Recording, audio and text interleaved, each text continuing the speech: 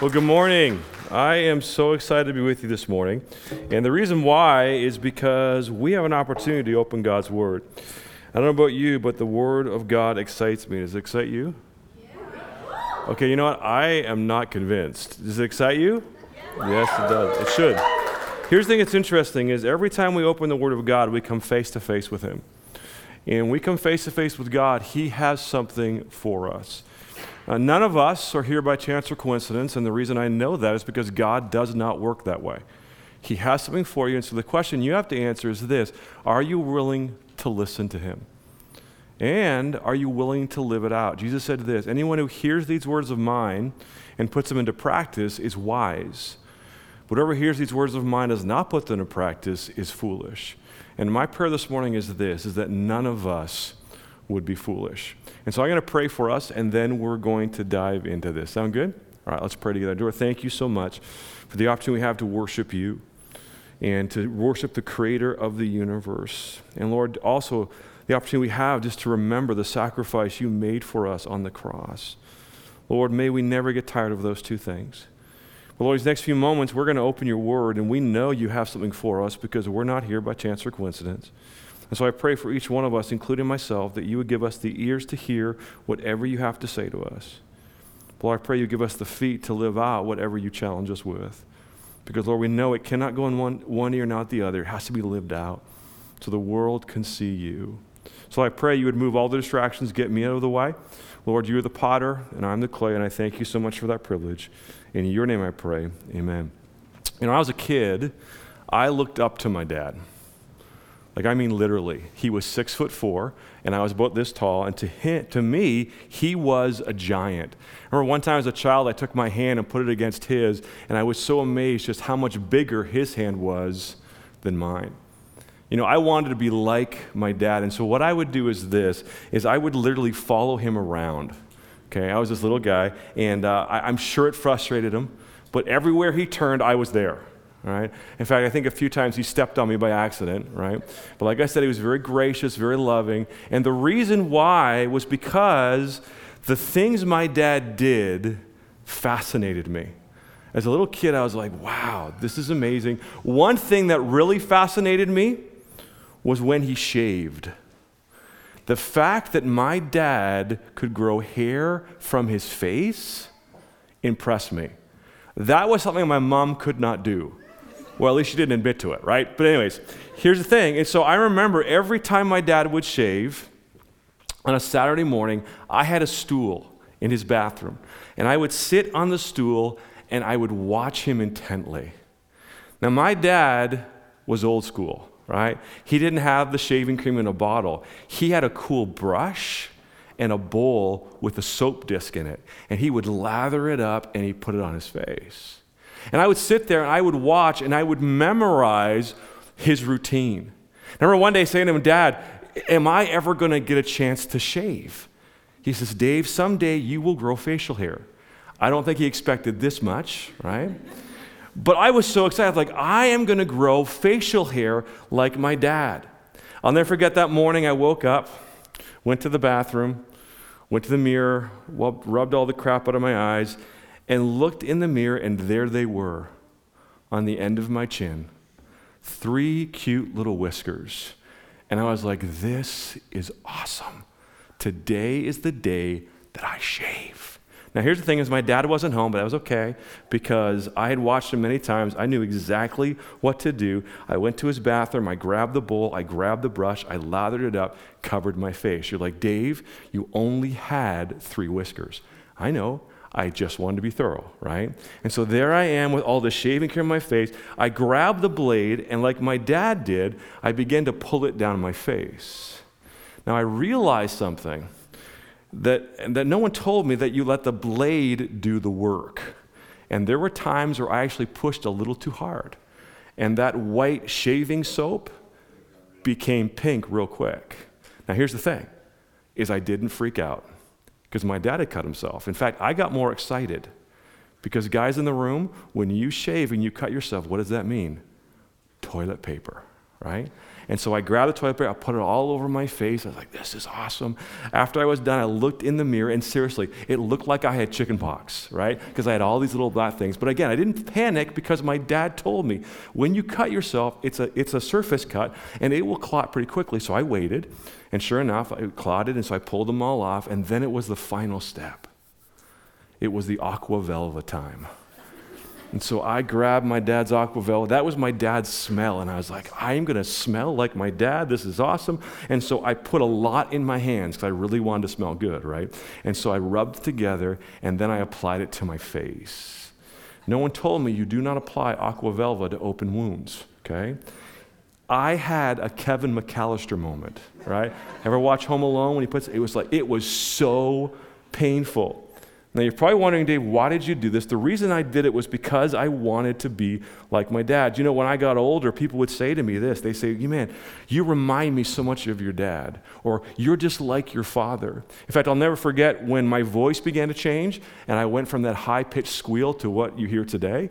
And I'm like, we had back in the day, and this is going to blow your mind, is we only had one phone, and it was in our house.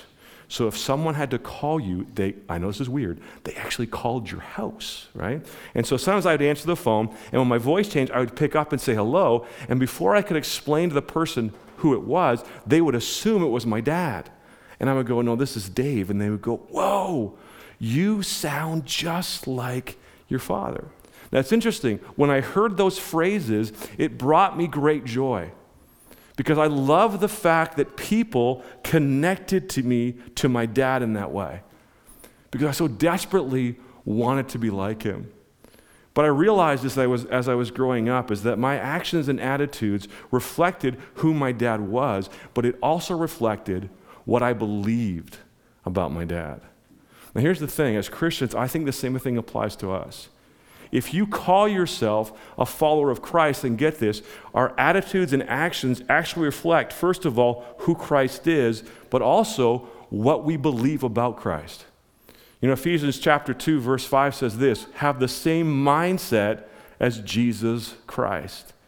1 John 2:6 says this, whoever claims to live in him must live as Jesus did. And so, what we see here is we're called to be living reflections of Christ if we truly believe what we believe about Christ. Right? You get it? Let's take your Bibles, and I want you to turn to Hebrews chapter 13. We are on the final stretch. And if you have your phone or your Bible, I want you to turn there because at Blue Water, we believe that it's really important for you to see it for yourself. Don't take our word, okay? We want you to read it for yourself. So we're going to be Hebrews chapter 13, verses 1 to 6, okay? Now, as you're looking there, let me give you a little review, and we all know this. The audience of this letter are former Jews who had converted to Christianity. And because of that, they were suffering because their family and friends were rejecting them. Okay? Those who were still Jews began to reject them. And we also know this, is that they were being seduced by false teachers to kind of lure them back into Judaism. And so they had gotten to a point, because they had suffered and all that kind of stuff, they were wondering, is this really worth it? Is it really worth being a Christian, or should we go back to Judaism? Because if we went back to Judaism, it would make things a lot easier for us. And we know this, that the author of Hebrews, throughout his letter, is making the case that Jesus is over everything. In other words, Jesus is better than anything that Judaism has to offer. And so, we come to chapter 13. And the writer of Hebrews gives one final exhortation.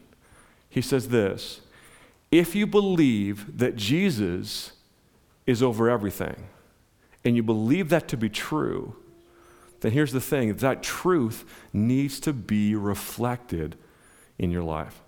Look at verse 1. Let me read it for you. It says this, verse 1 to 6 says, keep on loving one another as brothers and sisters. Do not forget to show hospitality to strangers, for by so doing, some people have shown hospitality to angels without knowing it. Continue to remember those in prison as if you were together with them in prison, and those who are mistreated as if you yourself were suffering. Marriage should be honored by all and the marriage bed kept pure, for God will judge the adulterer and all the sexually immoral. Keep your lives free from the love of money and be content with what you have, because God has said, never will I leave you, never will I forsake you. So we say with confidence, the Lord is my helper. I will not be afraid. What can mere mortals do to me? And so if we hold to the truth that Jesus is above everything, what the writer of Hebrews says is this, is he gives us some evidences that need to be visible in our lives. So if we believe this to be true, then you've got to see these things in your life. And the first evidence we see in verse 1, it has to do with loving one another. It says this, keep on loving one another as brothers and sisters. Now, I want you to know this. It doesn't say that we need to love each other as acquaintances or as friends. It says that we need to love each other as family. Now, think about this for a moment. The way we treat family is a lot different than the way we treat friends or acquaintances. Because what you'll notice is this, is the level of sacrifice and the level of devotion is a lot higher. Now, Paul says, the writer of Hebrews says this, is that we are brothers and sisters. But the crazy thing is this, is our connection is not flesh and blood. Our connection is the blood of Christ. Amen? Okay. And because we are connected that way, the blood of Christ makes us children of God. And if I'm a child of God and you're a child of God, then what that means is this, is that we are brothers and sisters. And let me tell you something, that love is very powerful. Because Jesus said this to his disciples in John chapter 13. He says this in verse 34 and 35.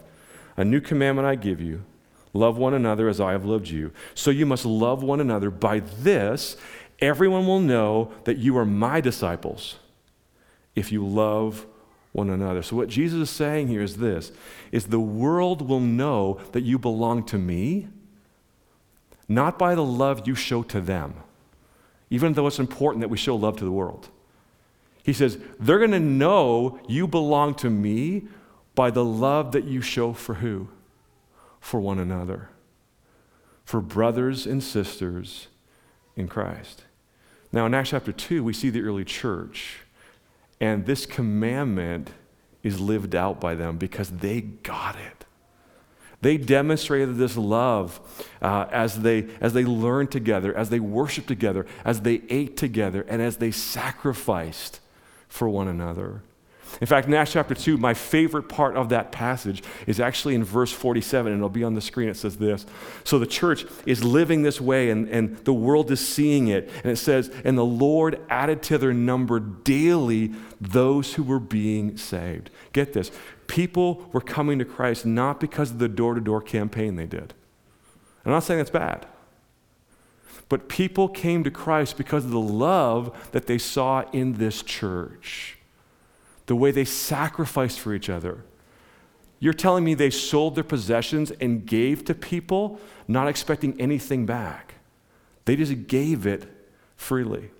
I'm going to tell you something. That kind of love is magnetic. And that kind of love is still as magnetic today as it was back then. And so, if we want to reach this world, it's by the love that we show for each other. And that is why the author of Hebrews says, okay, if Jesus is over everything, then that's got to be shown in your life, because that kind of love reflects who Christ is. So, he moves from loving one another, and the next evidence we see here is in verse 2, and it's this whole idea of loving strangers, and it's this idea of hospitality. It says this in verse 2, do not forget to show hospitality to strangers, for by doing so, some of you have shown hospitality to angels without even knowing it. I remember as a kid reading this verse, or hearing this verse for the first time, and I was so fascinated. The fact that when we show hospitality to a stranger, we could actually be showing it to an angel. Right? Reminds me of a story in Genesis chapter 18. The story goes like this. Abraham is visited by 3 strangers. And he shows them hospitality not knowing who they are. And as you read the story, you discover that these three strangers are actually angels. In fact, some theologians believe that one of these angels was actually the pre-incarnated Christ. And so Abraham is entertaining these strangers, but what he is doing is entertaining angels. I don't know about you, but that is mind-blowing. People always say to me, does this still happen today? All I can tell you is this, is I am not about to put limits on God. I have read stories, I have heard stories of this happening. Now, what I want to tell you, though, no matter where you stand on that issue, what you need to realize is this, is that hospitality is a very powerful way of demonstrating who Christ is and what we actually believe about Christ. Okay? So, love towards one another, love towards strangers. Then he says this, how about your love towards those who are suffering? Look at verse 3. It says this, continue to remember those in prison as if you were together with them in prison, and those who are mistreated as if you yourself were suffering. And so what the author of Hebrews is saying is this, we actually need to identify with them. Okay? We just don't feel bad for them, right? We actually imagine ourselves with them. And so what we see here is the difference between sympathy and empathy. You see, sympathy allows us to feel bad for someone. Empathy is we actually put ourselves in their situation. And what I've noticed is this, is that sympathy moves us emotionally. But empathy actually moves us not only emotionally, but physically, because what happens is this, is we think to ourselves, okay, if I was in that situation, what would I need? And God brings the things to our minds and he says, okay, now what I want you to do is I want you to act on those things. And so the writer of Hebrews challenges us not just feel bad for those who are suffering, but to identify with them, which will ultimately cause us to act. The next evidence we see in verse 4 has to do with the family. It says this, marriage should be honored by all and the marriage bed kept pure. For God will judge the adulterer and all the sexually immoral. Now we know this, that marriage is a covenant designed by God because we see that in Genesis chapter 2, right? Genesis chapter 2 verse 18 says, the Lord said, it is not good for man to be alone, but I will make a helper suitable for him. And so God creates everything. He says everything is good, but the one thing that is not good is the fact that man is alone. And so he creates a partner. And they become one, because we see in verse 24, that is why a man will leave his father and mother and be united to his wife, and they will become one flesh, physically, spiritually, mentally, and emotionally. Now, here's the sad thing. The fact is, because God created marriage, what the author of Hebrews says is it should reflect him. And that's why he says it needs to be honored, and it needs to be kept pure. Now, here's the sad thing. Our society is leaning towards defining marriage according to what man thinks instead of what God thinks. Now, that is why I believe it is so important as believers we choose to live out this verse. Because whether you're married or you're about to be married or you hope to be married someday, listen to me, our marriages are a rich testimony of who God is and what we believe about God. And I think ever before, we need that kind of testimony in our world today. All right? Now, the last one that he gives us has to do with our relationship to money. Look at verse 5. The beginning of it says, keep your lives free from the love of money and be content with what you have. Now we know this, that money in itself isn't bad. The problem arises when we no longer control it, but it controls us. And that's why Jesus says this in Matthew chapter 6, verse 24. He says, no one can serve two masters. Either you will hate the one and love the other, or will be devoted to the one and despise the other. You cannot serve both God and money. Now, here's the thing that's really interesting. Being a pastor for as long as I have talked to people who think they can walk that line. I can do that, no problem. But what I've noticed is this, when push comes to shove and you have to choose, our true loyalties always come to light. And if you don't believe me, remember the story of the rich young ruler, right? He comes to Jesus and says, what must I do to be saved? Jesus says, follow the commandments. And this guy goes, great. I've been doing that since I was a kid. And it's almost like Jesus in his mind is going, okay, so you claim this, but let's see when push comes to shove what you'll actually do. He says, okay. Now what I want you to do is take everything you have, sell it, and give it to the poor. And then he says this, and come follow me. Get this. Jesus is actually calling this rich young man to be one of his disciples. But how does the story end? It says he goes away how? Very sad. Why? Because he had great wealth. When it came down to choosing, even though he said, oh yeah, I'm so loyal to God, when push came to shove, his true loyalties came to light. And what he did is he chose his wealth and his money over God. And so his money controlled him. Right? Now, how do we stop that from happening? Well, it's interesting. I was reading a book on money management from a godly perspective, and the person said this, is you have to check your grip. You see, there are two ways we can hold on to our money and our stuff. Number one is tight-fisted. Number two is open-handed. Now, here's the thing about tight-fisted is we think we've got a good grip on our stuff, but look at me for a minute. Let me tell you something. If God wants to take your stuff, here's a newsflash, he'll take it because your grip isn't strong enough. Now, here's the danger is when we are tight-fisted, all we're focused on is what we have. And what we miss is the blessings of God that's all around us.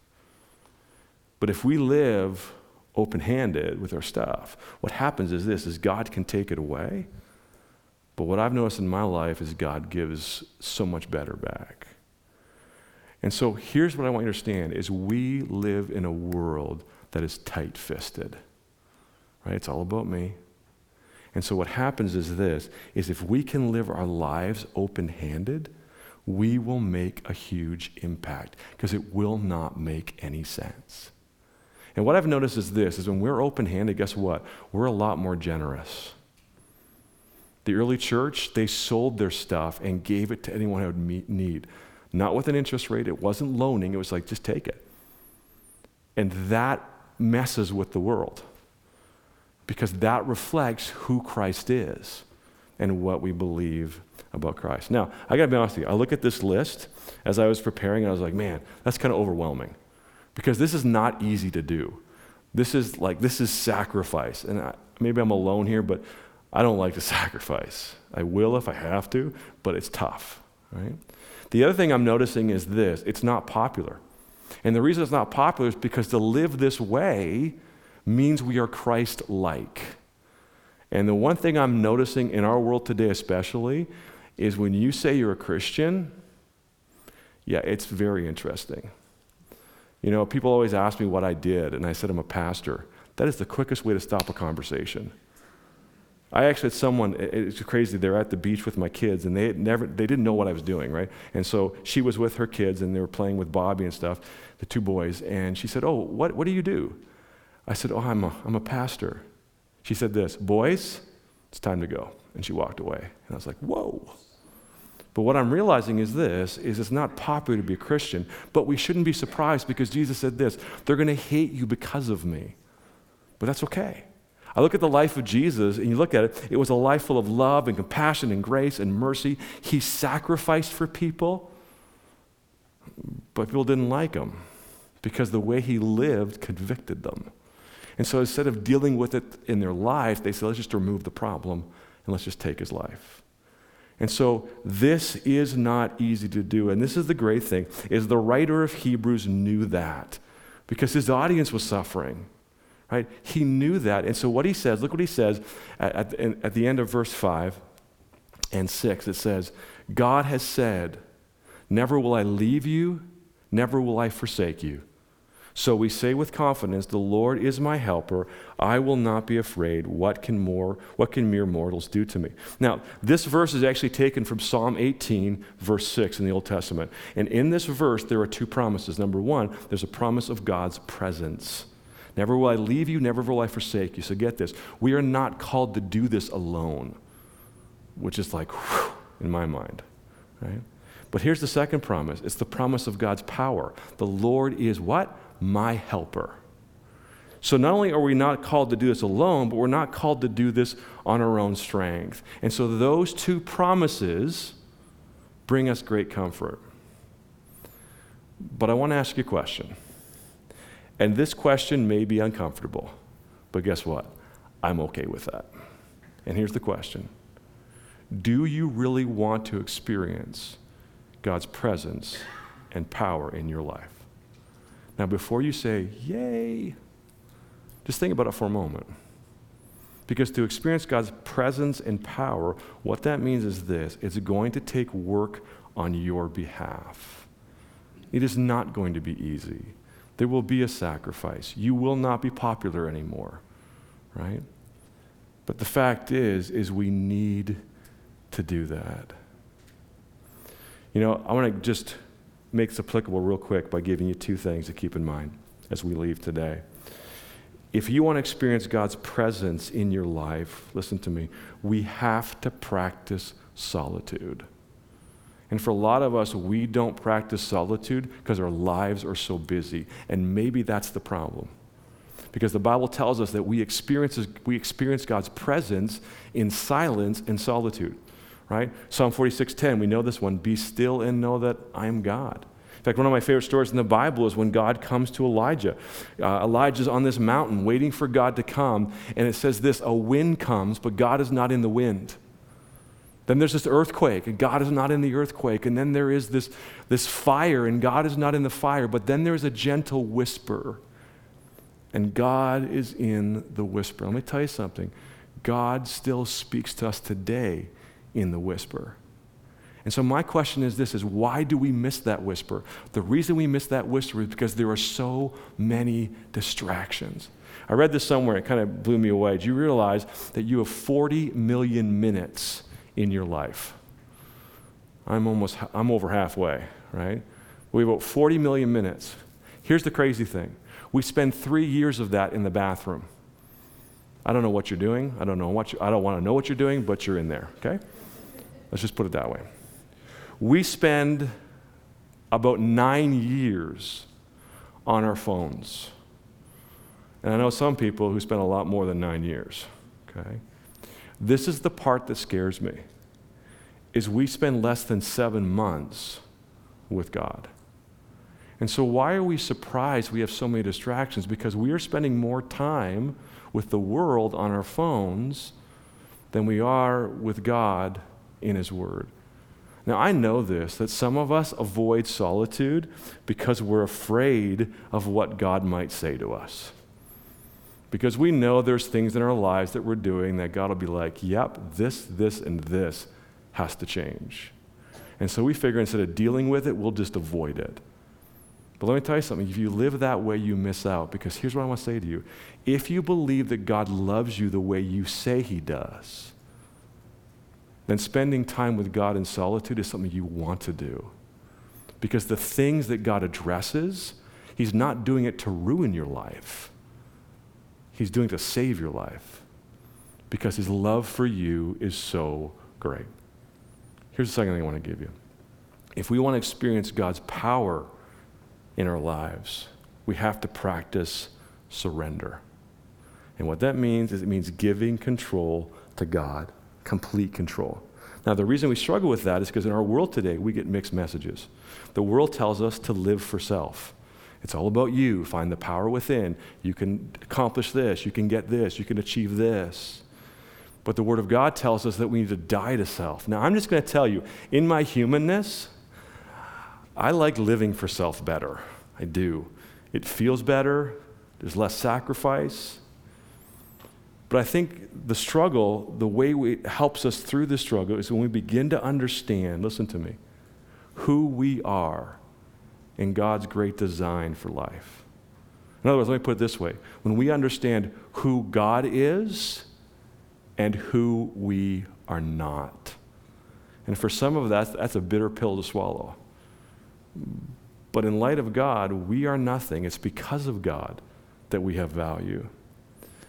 And so I believe that Paul understood this, because when I read this verse, which was really powerful, 2 Corinthians 12:10 says this, "And that is why for Christ's sake I delight in weakness, in insult, in hardship, in persecution, in difficulties. For when I am weak, then I am strong." I love that statement. When I am weak, then I am strong. In fact, I love it so much, I actually did a study on it because I thought this is kind of cool. And so what I realized as I studied it is this statement is not consecutive. Now let me explain to you what I mean. Paul is not saying here is, okay, so I have a season of weakness. And once I get through that season of weakness, then I have a season of strength. He's not saying that. He's not saying it's consecutive. Experience this, then experience this. What he's saying is it's congruent. It actually falls on top of each other. What Paul is saying is, in my season of weakness, that is when I experience the strength of God. And what I would tell you is this: it is when you come to the end of yourself that you begin to experience the power of God. And it's not until you get there that you truly experience that truth.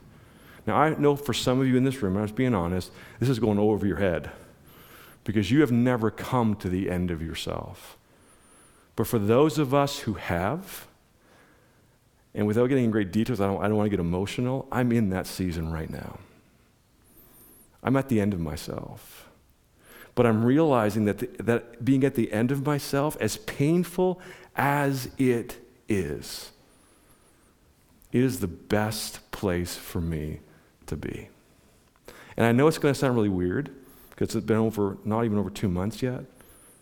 I'm actually thankful for it. Because I've experienced God's power in a way that I've never experienced it before. Because I've realized who God is and who I am not. And when you get to that point, that's when God can use us. So, let me just land this and end it by giving you kind of an overview of what we've looked at. The big idea of Hebrews, and we know this, is God is over everything. And so in chapter 13, he says, okay, so if that truth, if we believe that truth, then we've been reminded that we need to reflect it in our lives as it relates to the way we love one another, the way we love strangers, the way we relate to those who are suffering, to our spouses, and to our money. But here's the thing, is we do it all in the light of God's promises, of his presence and of his power. But do not forget this. If we want to experience God's presence in our lives, we need to practice solitude. Because if you don't, you won't. That's the way it is. There's no shortcuts.